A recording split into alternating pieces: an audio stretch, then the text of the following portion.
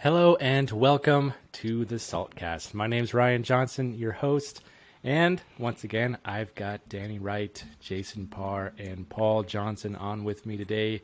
Welcome, guys, and good morning. Hey, good morning. Great to be here.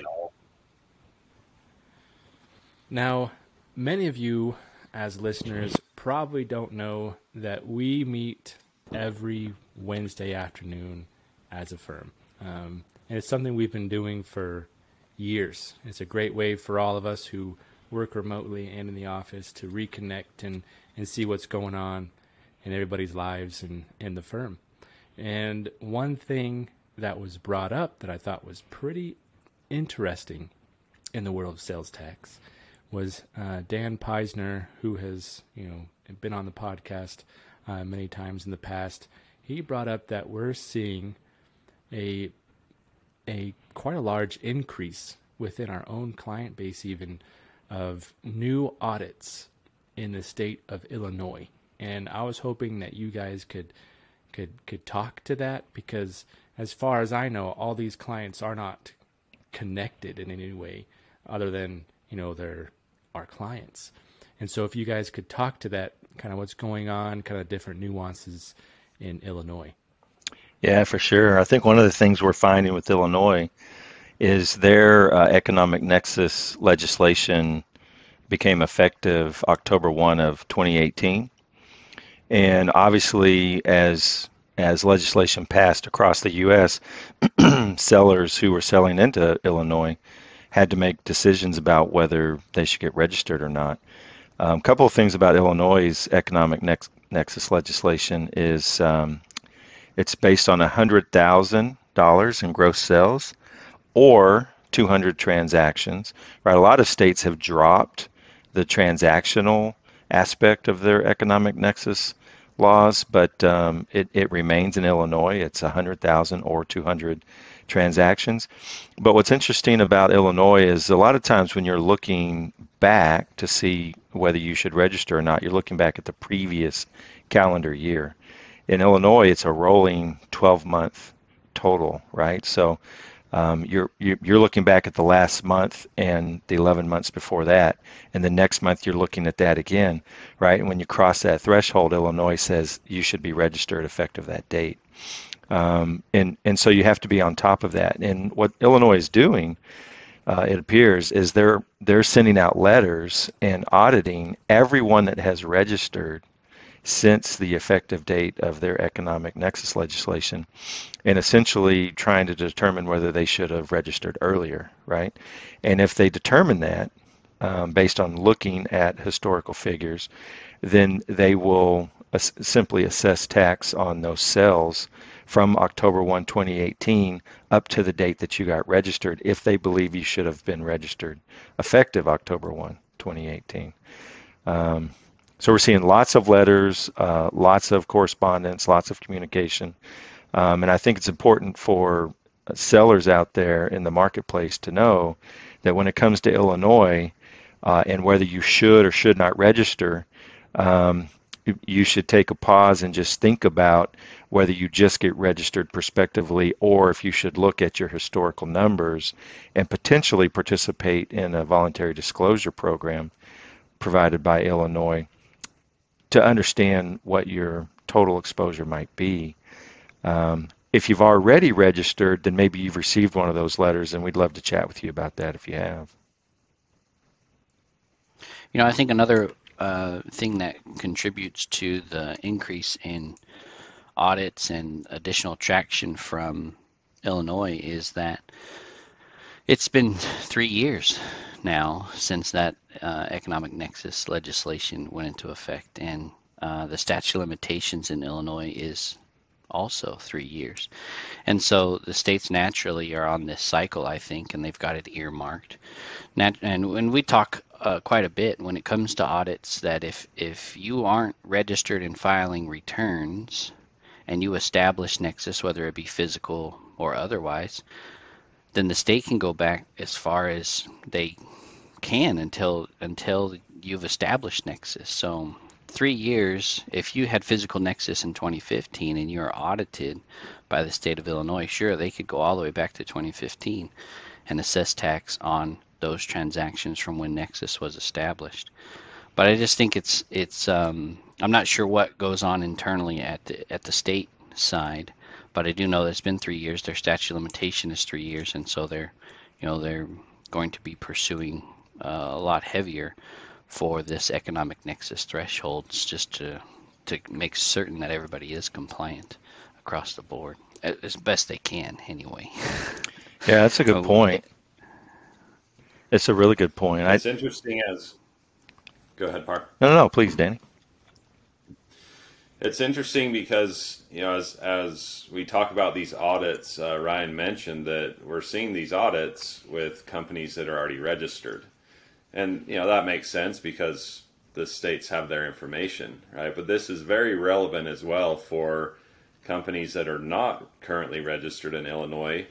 We continue to have daily discussions with companies who are still trying to get a handle on Nexus, and it's really an ongoing thing for most every company. We continue to believe that probably at least 9 out of 10 companies are not registered in every state they should be. So as we have these discussions about Nexus, naturally the past comes up. When did you actually establish Nexus, and what kind of liability do you have in that state because you did establish Nexus in the past but have not been collecting tax from your customers? So as we discuss the steps forward for that company and their strategy moving forward, we talk about a voluntary disclosure agreement, right? A VDA. We talk about just determining that you had Nexus and stopping the bleeding, so to speak, and just registering prospectively, or registering today, or the beginning of the following month, and you just start collecting tax moving forward. There's different options that you have, right? And there's different options that are discussed. Well, one of the things about registering prospectively is there's that risk that the state at some point discovers you had Nexus before you actually registered, and now you're going to be on the hook for that tax that you did not collect in the past, plus penalties and interest. Well, of course, that's one of the benefits of a VDA is entering into that program with the state and having at least the penalties forgiven or waived, and interest in some states. So it changes the conversation, at least in a state like Illinois, where they're being very aggressive with registered taxpayers. So it's one of those states where you want to consider it more whether or not you're going to just gamble and register prospectively with the potential that the state's going to go on a fishing expedition, if you will, or go on an audit rampage like they are now. And it's more likely in a state like Illinois today that you would be caught in an audit versus most other states, many other states that of course are not currently auditing like Illinois is. However, this is a cyclical conversation, because it's like, okay, if Illinois is doing this, are other states going to do it? We know Maine is doing it. We know there's states like Washington and California and Texas that have always been aggressive. So the strategy can certainly change when it comes to considering where you have Nexus, when you establish Nexus, and whether or not you address the past liability and how you address that. What you have just experienced with Danny is what you would experience in a What's Next call. I mean, really good information, looking at your specific situation, understanding the dates, understanding the amounts, understanding the pros and cons of the program of entering into a voluntary disclosure agreement or registering prospectively, what the case may be. It's really the beauty of being able to have a collaborative experience and making a decision about what to do next when it comes to Illinois or any of the other states where you might have this responsibility. Now, Paul has said this 1,000 times, and I'll say it on his behalf today. The most costly mistake that you can make is to ignore it. And so when you get on a call like that, you're going to be talking to someone like Danny. When you have a sales tax question or issue that comes up, you really don't want to talk to a sales tax rep, as we call it. You want to talk to a sales tax practitioner, someone who can help provide some confidence or some peace of mind as they collaborate with you on your particular situation. And so I just highly recommend that. The other thing I'll say about Illinois and any of the other states is they can really change things up on you. Right now in Illinois, in addition to these audits, effective January 1 of this year, they changed the way remote-only sellers collect Illinois tax. For decades, if you sell into Illinois and have a responsibility to collect tax, those sales that come from outside Illinois into Illinois to Illinois customers, tax would be collected at the state-only use tax rate of 6.25%.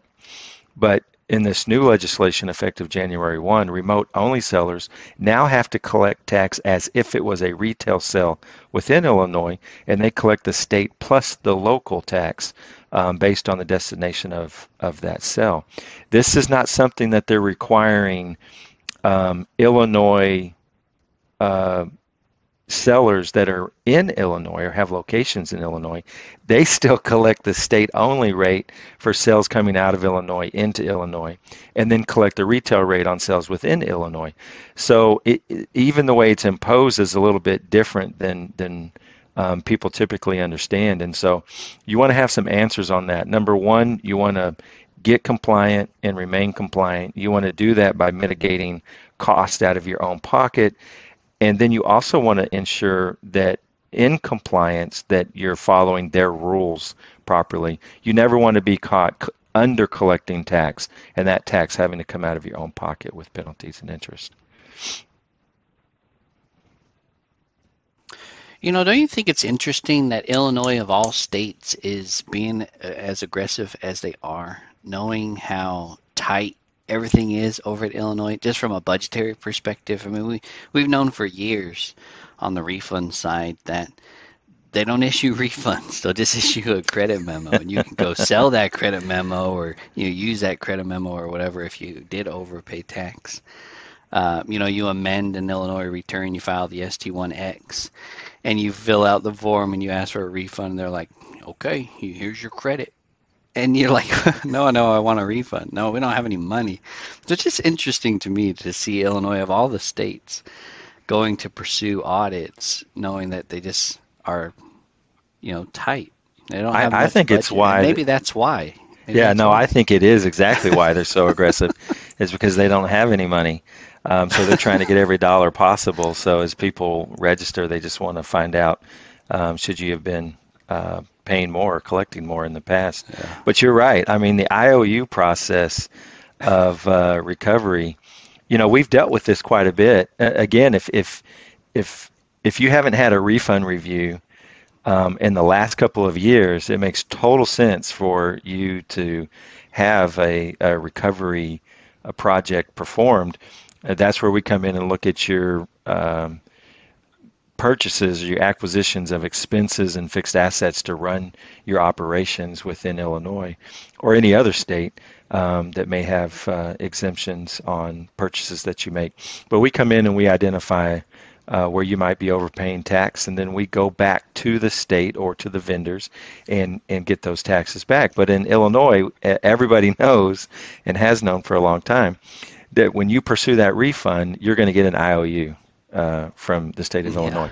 You can use that credit against your remittances, ongoing remittances to Illinois, but if you're a manufacturer, let's say, and you don't collect tax on your sales, everything's wholesale, but you've overpaid tax on expenses and property used to produce, then you don't have a way to offset that. And the remedy in the marketplace, and this is the only state that I'm aware of this, state gives you a credit, an IOU. You don't have a way to use that credit. You can actually sell that credit at a discount at 92 cents on the dollar, 94 cents on the dollar, whatever the case may be, to a taxpayer in the state of Illinois who remits lots of tax, right? So we've actually done this. You can go to them. You can sell the credit to them. They'll give you the money at a discounted rate. And then they'll take that credit, which can be transferred to them, and they'll apply it to their next return to offset them out. So that's the process you have to go through in Illinois to be able to get the funds. But to your point, Paul, Yes, I think the audits are directly in response to we need every dollar we can possibly get from remote sellers. This situation in Illinois with credit memos, IOUs, reminds me of Dumb and Dumber, the movie, where Lloyd and Harry, right? They get that briefcase full of cash and they just go out and spend it. They go buy like a Lamborghini and go shopping and stuff, and then eventually, right, the bad guys, you could say, get to him and open the briefcase and it's just full of papers, right, that's with IOUs written on them, and it's like, don't worry, they're all there. It's like, so at least these IOUs are certainly worth more than the paper that Harry and Lloyd Christmas wrote on. That's exactly right. I mean, But maybe I Illinois indirectly just called the state of Illinois Dumb and Dumber, right? Sorry about that. or possibly, someone at the state saw the movie and said, "Hey, this might be an option." Good stuff. Good stuff. Ryan, you better cut us off before we get into cinema trivia. Well, I know growing up that Paul definitely has a vault worth of movie quotes. I do not have that ability. If Jenner, our director of sales tax return service, Jenner Bryson, some of you, our listeners will know him.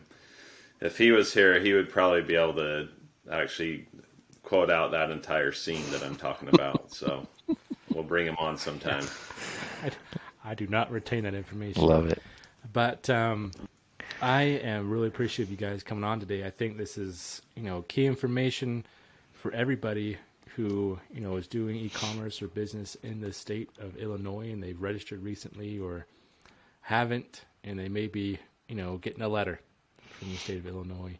And I think this podcast perfectly showcased, what we can do to help you guys. And we'd love to get on a call with you to discuss strategy and how to move forward and give you the peace of mind that you need. With that, thank you guys, and we hope to see you guys on another one. All right, have a good one.